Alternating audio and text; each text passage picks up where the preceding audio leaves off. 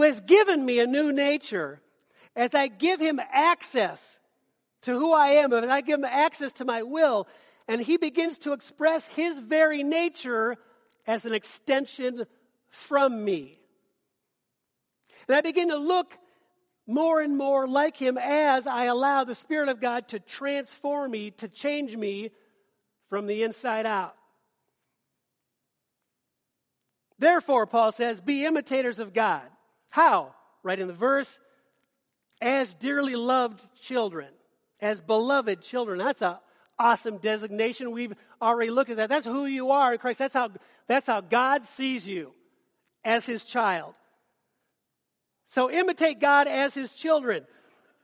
The characteristics of a child of God, when it was born of God, if you love the Lord, if you love Jesus Christ, then I trust that you can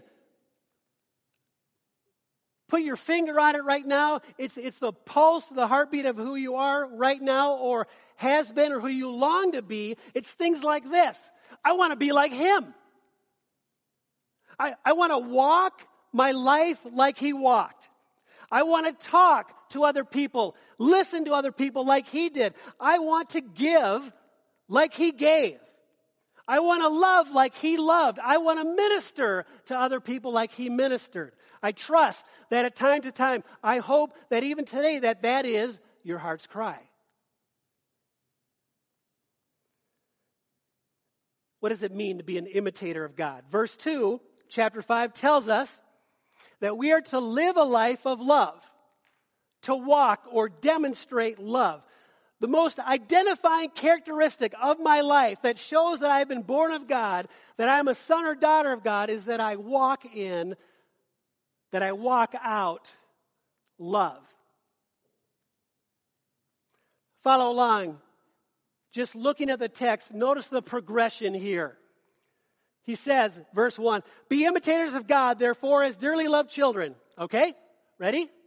Go. Right. Well, how? How do I do that? Well, he goes on, live a life of love. Walk in a way of love. That's helpful, right? Great. Go with that. Okay, well, he gives us an example of exactly what he means by this. How am I to love? Just as Christ loved us. That makes it clear, right? No? Well, then we need to ask, how was it that Christ loved me? Again, the text tells us, bottom line, what it means to be an imitator of God, to walk in love, to walk as Christ walked, to love as he loved, is this. He gave himself up. He emptied himself. Literally, he donated himself. Literally, even more literal, Jesus broke himself for you. Philippians 2:5 and following, your attitude, my attitude, should be the same as that of Christ, who being in the very nature God, did not consider equality with God something to be grasped, but he, what? He made himself nothing. He emptied himself. He humbled himself. He broke himself. To be broken. Listen, transformation of a kingdom nature begins with brokenness. Transformation begins when I come to the end of myself and confess before a holy God, I can't live the way you're calling me to. I can't. I give up. That's brokenness, coming to the end of yourself. But you can. So I invite you in. That's where transformation starts. It continues as I walk in that dependent, but it's predicated by a continual brokenness.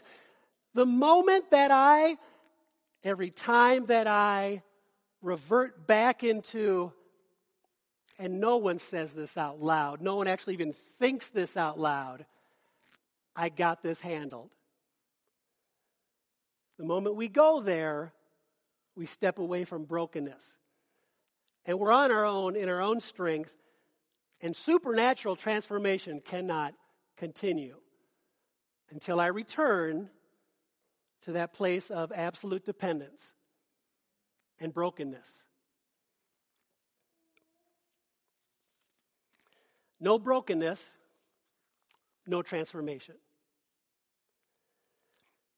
Be imitators of God. Be imitators of the kind of giving that he exemplified. Be imitators of the kind of loving that he exemplified. Be imitators of the kind of ministry that he did. And when we do that, that is the fragrance, that is the thing that smells good to God. The end of chapter 5, verse 2. Have you ever thought about that? How I live my life can smell good to God. It can also stank.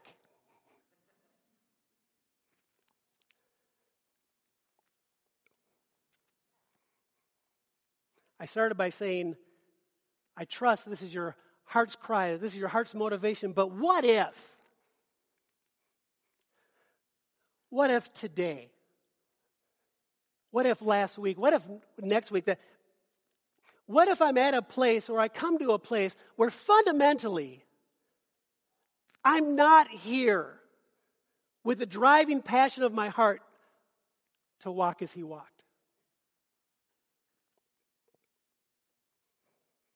What if the driving passion of my heart, of our church's heart, is not to find out what it means to be a follower of Christ, to not find out what it means to love like he loved, and to love that way? To not discover what it means when it says he gave, and then to give that way? What if fundamentally I'm not here to find out what it means when it says he broke himself, and then allow myself to become broken before God in that way and open myself up to him? Instead, we settle for a form of godliness, all the while denying his power. What if our walk, our practice, our faith, our Christianity has become a reflection not of God, but rather of our culture? Good news. If I'm there, it can be overcome. It can be removed. The real tragedy that is, in so many ways, we don't see how what I imitate and what I reflect is not God, but an influence of the culture I live in. See, it's not like we become these horrible people who don't care about God or care about the things the Bible says. We do care. But there are things, I believe, that we have become imitators of, but it's not of God, and it happens in subtle ways. We just don't see it. Be imitators of God, not imitators of the world. And the way we imitate the world is subtle.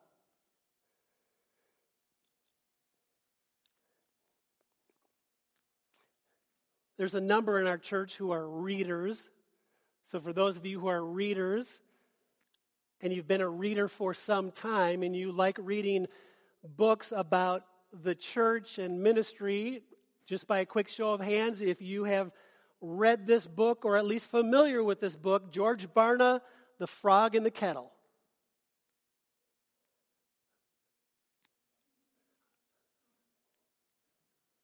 No surprise. So for the rest of us, The Frog in the Kettle by George Barna opens up with this illustration, and he unpacks it all the way through in the research of that time frame of the church and culture. I'm glad most of the kids are gone. I trust that you won't do this as a science experiment. Well, maybe you will. I don't know. If you place a frog in a pan of room temperature water and set it on top of your stove,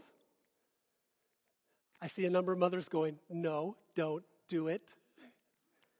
And you turn on the flame on very low, and you wait, and then you gradually turn it up a little bit more, and you wait, and you turn it up a little bit more, and you wait. You turn up a little bit more. You get the idea. Until the water is boiling. The frog, to its peril, never tries to get out of the water. Because the change is so subtle, it does not know that it's dying. Hope the application to our Christian life and the church is clear. Listen, the very nature of who Jesus Christ is and the Spirit of God that dwells in you, the very nature of true Christianity demands change in me. It demands that I change, and it rejects staying the same.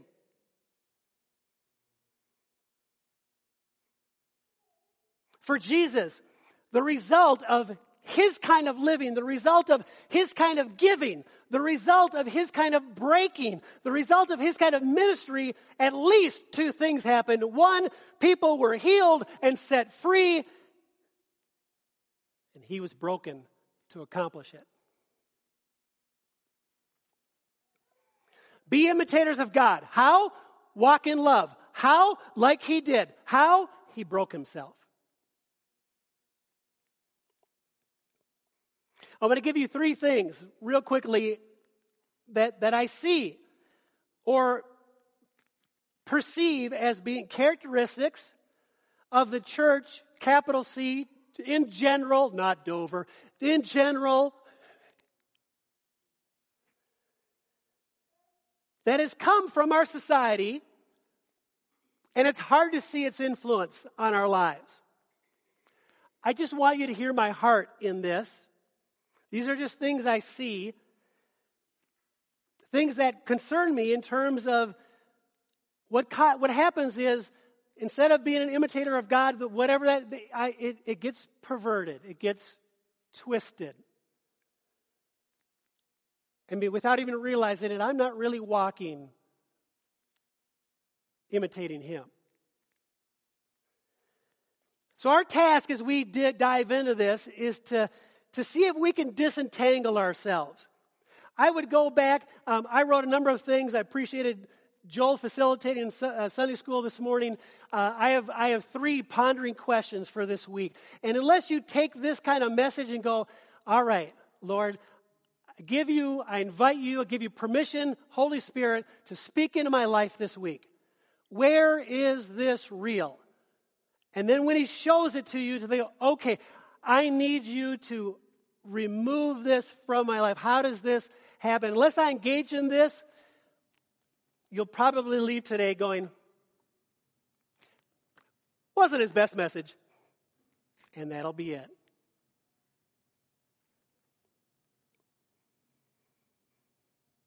First thing I want us to see, it's kind of laying a foundation for what we're going to talk about, is this.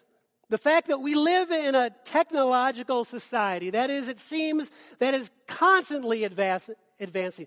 Is that a deep thought? I bet you haven't thought that thought before. No? Yes? Yeah? So insightful. What in the world does that have to do with how we've been perverted into not being imitators of God?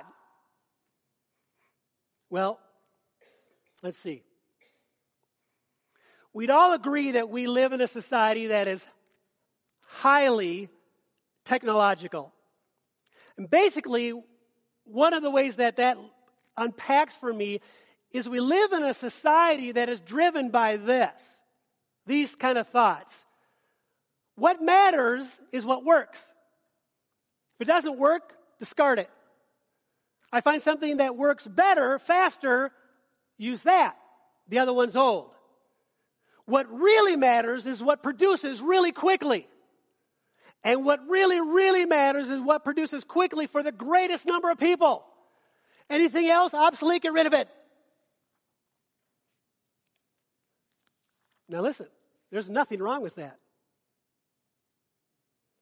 There's nothing sinful about technology advancement. The problem I want to propose to you this morning is that even though that condition added to our society is that it's not wrong, what we need to understand is it is not neutral.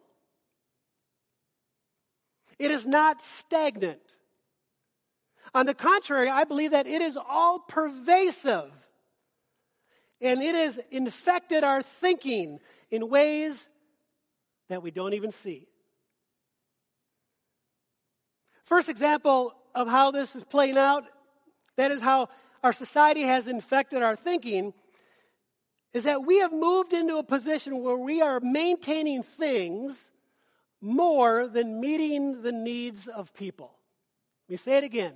We are more into maintaining things, our stuff, more than meeting the needs of people. Because our things are more important than meeting needs. Now, we would never say that out loud. It's just how we act. And we don't see it. Let me attempt an example. We want to be good stewards of what God has entrusted to us. Let me make it real personal. Those who call Dover Church their church, God has blessed us with facilities and things to use here and equipment, and we are to be good stewards of what He's provided for us.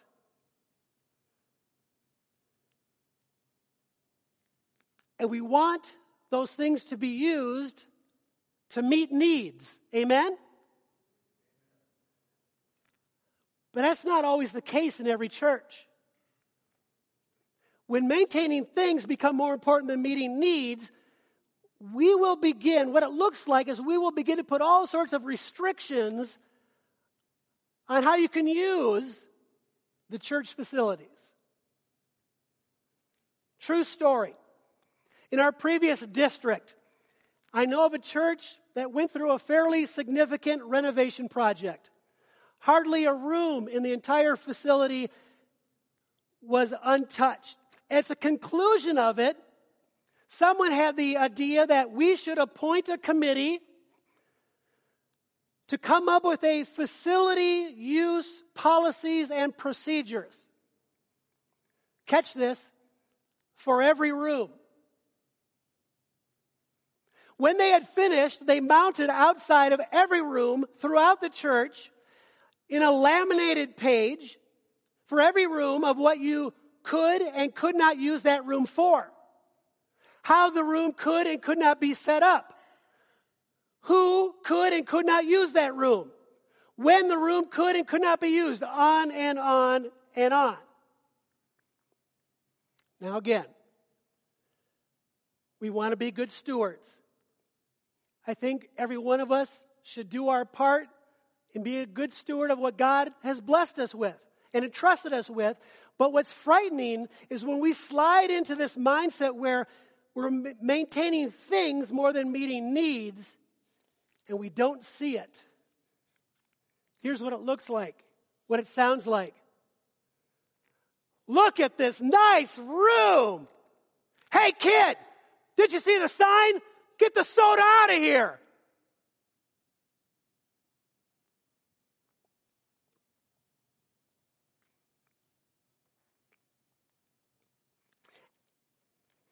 Something happens like that, the message that we send to that young person is quite clear. The carpet on the floor, the paint on the walls is more important than meeting your need.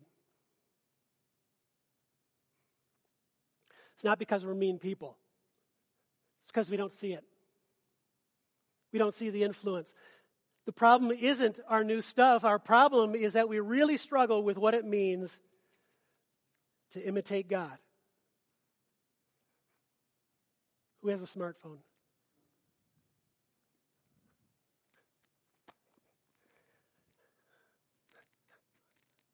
We could go all day with this.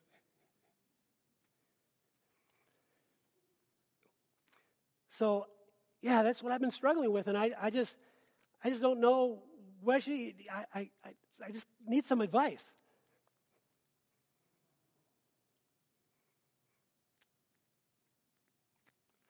Sorry, I got to get this out. I've been waiting for this cat video.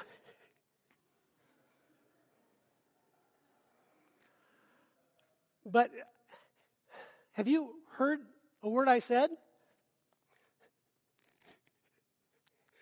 Did you see this meme?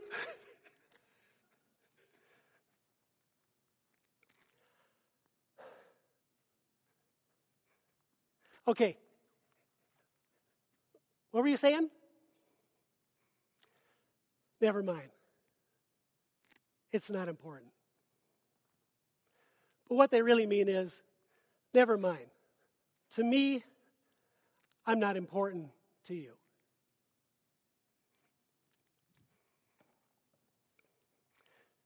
Technology has so invaded our lives that we imitate not God, but we don't see it.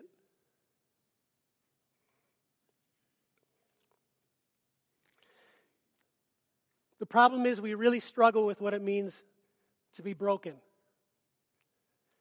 And from that brokenness to do ministry. To do whatever it takes to do ministry, to do whatever I need to do to meet someone's need. To give up whatever I need to give up. To allow to be broken whatever needs to be broken in me in order that people can come to know who Jesus really is and be set free and transformed to be who God designed them, created them to be. He was all about the business of meeting people's needs and breaking himself.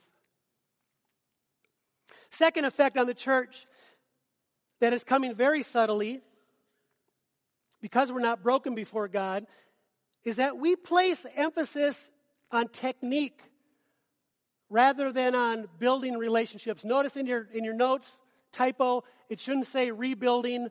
Judy made the PowerPoint right from my notes. It shouldn't be rebuilding, it should be building, so cross off the RE, please. We place more emphasis on technique rather than building relationship with God and relationships with others. Example, it is common among the titles of best-selling books. They're books that promote or espouse to a technique.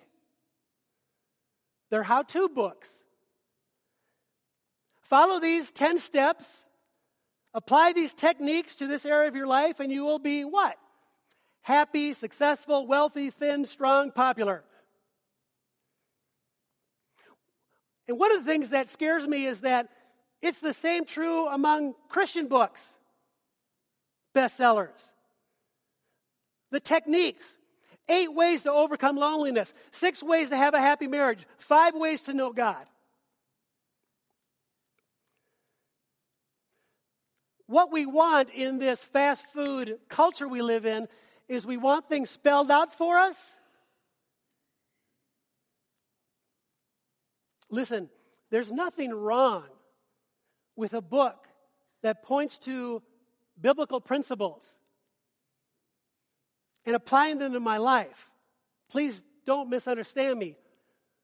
What's wrong is that we really begin to believe that if I begin to follow the formula, if I follow the technique of these 5 little steps, that is where fulfillment is. If I do these 6 things, that will make me successful, happy, fulfilled as a Christian. And the tragedy is we don't see the danger in it.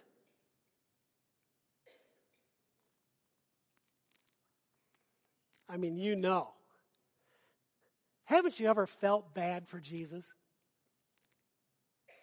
I mean, come on. If Jesus had available to him all the helps that we have available to us, he would have been so more effective. I mean, think about it.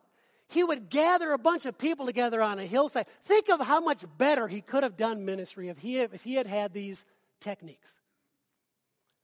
He'd gather a crowd and, like Matthew 5, he'd say things like, You want to be happy?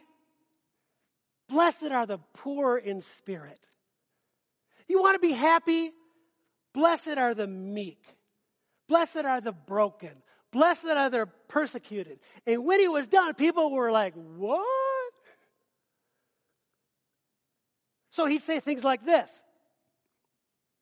There were two guys. One built his house on sand, one built his house on a rock. Storm comes, one gets washed away, one is left standing and is saved. And when he's done, people go, what? And then he walks away. He leaves them intentionally to struggle with and wrestle with what it really means to follow him. To live an authentic relationship with him. But what we want to know are what are the 5 easy steps.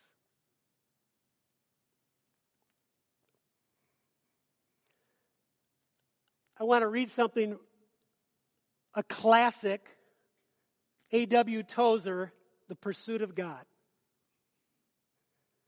Just in case you think I'm off the rails on this. Because, hey, Tozer said it. Quote, and you got to think of the time frame Tozer wrote this. Quote, we now demand glamorous, fast-flowing, dramatic action. We are a generation of Christians who have been reared among push buttons and automatic machines. We have grown impatient of slower and less direct methods of reaching our goals. Things like having relationships, being broken, caring, fighting with concepts. He continues, we want other people to do our thinking for us. We have been trying to apply machine age methods, technology age methods to our relationship with God. He goes on, the tragic results of this kind of practice is all around us. Shallow lives, hollow religious philosophies. Such things as these are the symptoms of an evil disease. Listen to this. A perversion of what it means to be broken, a perversion of God's love, a deep and serious malady of the soul. End quote. In subtle ways, technique becomes more important and takes the place of pursuing a relationship. Maybe it's because we're afraid. We're afraid of allowing ourselves to be broken before God and staying there. Thinking there has to be more to it than that, or is it easier than that, or are there just 6 steps I can follow?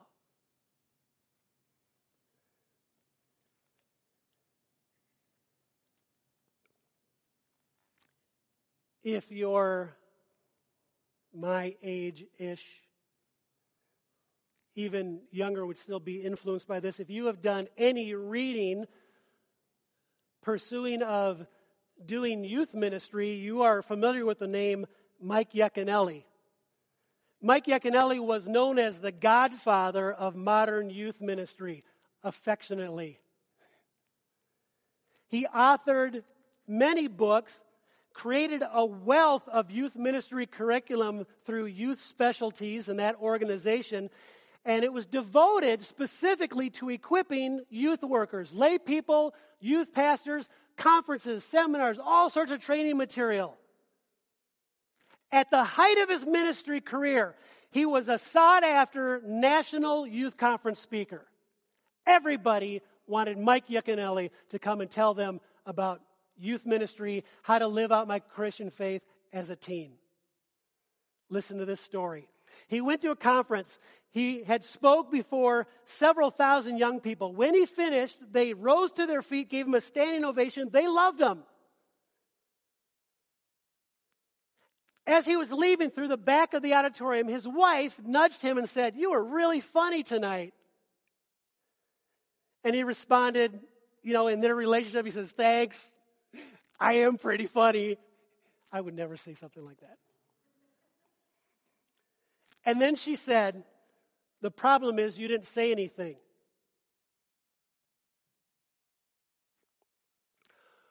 What do you mean I didn't say anything? I talked about Jesus. I gave them some principles. I quoted some verses. I was funny. I held their attention. But when he began to step back from that and think and pray, contemplate, ask the Holy Spirit to what truth is in this statement that was just given to me from my wife, he realized she was right. That basically, what he had gone there to do was to try and promote a style, to have them like him. They even asked him to come back to next year's conference.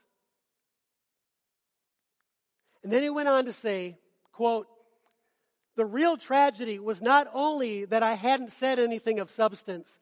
The real tragedy was not only that I went to those kids and didn't say anything. The real tragedy was that they thought I had."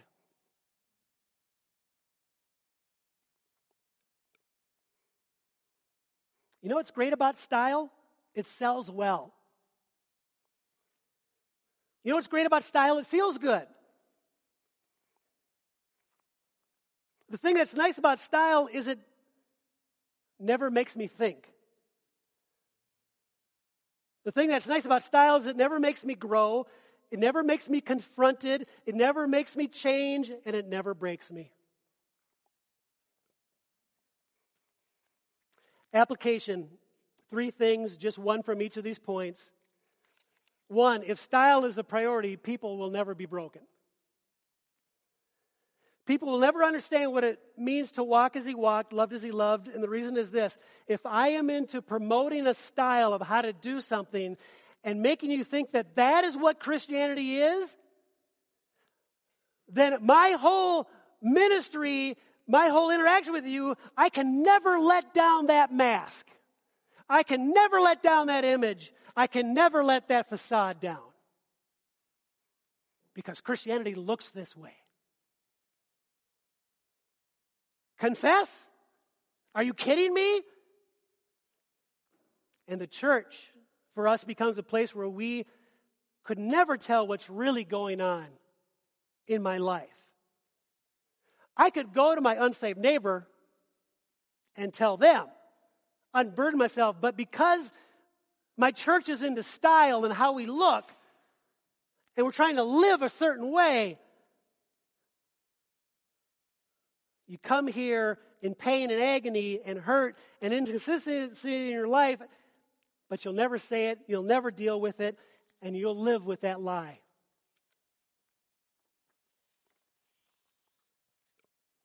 And we become like the frog in the kettle, saying, I'm fine. And the result is we still go home sick. What if we place emphasis on technique rather than on building relationships with God and with one another? I will look for the shortcut. 5 easy steps. I will really begin to believe that if I follow that formula, those 5 little steps, that is where I will find fulfillment. That is where I will find freedom. That is where I will find life. No. Life, victory, freedom, fulfillment are found in an authentic relationship with a person, Jesus Christ, through the Holy Spirit, and there are no shortcuts.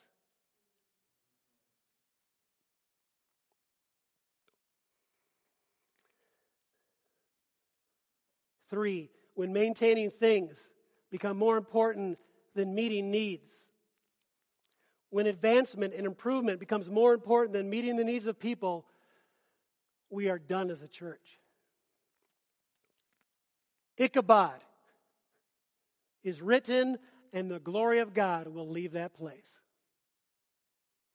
And you can still come every Sunday and do church. Bottom line is this: each of us need to deal personally with verses 1 and 2 of chapter 5 in Paul's letter to the Ephesians, where it says to me, Tim, pursue being an imitator of God as a child of mine. What that means is to walk in love. Your example is Christ because he loved you. What he did is he broke himself. A life lived like that is a fragrant offering and sacrifice to God. Listen, anything else stinks.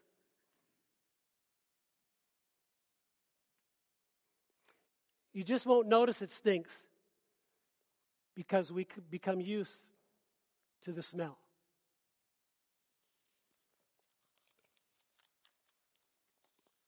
Let's pray.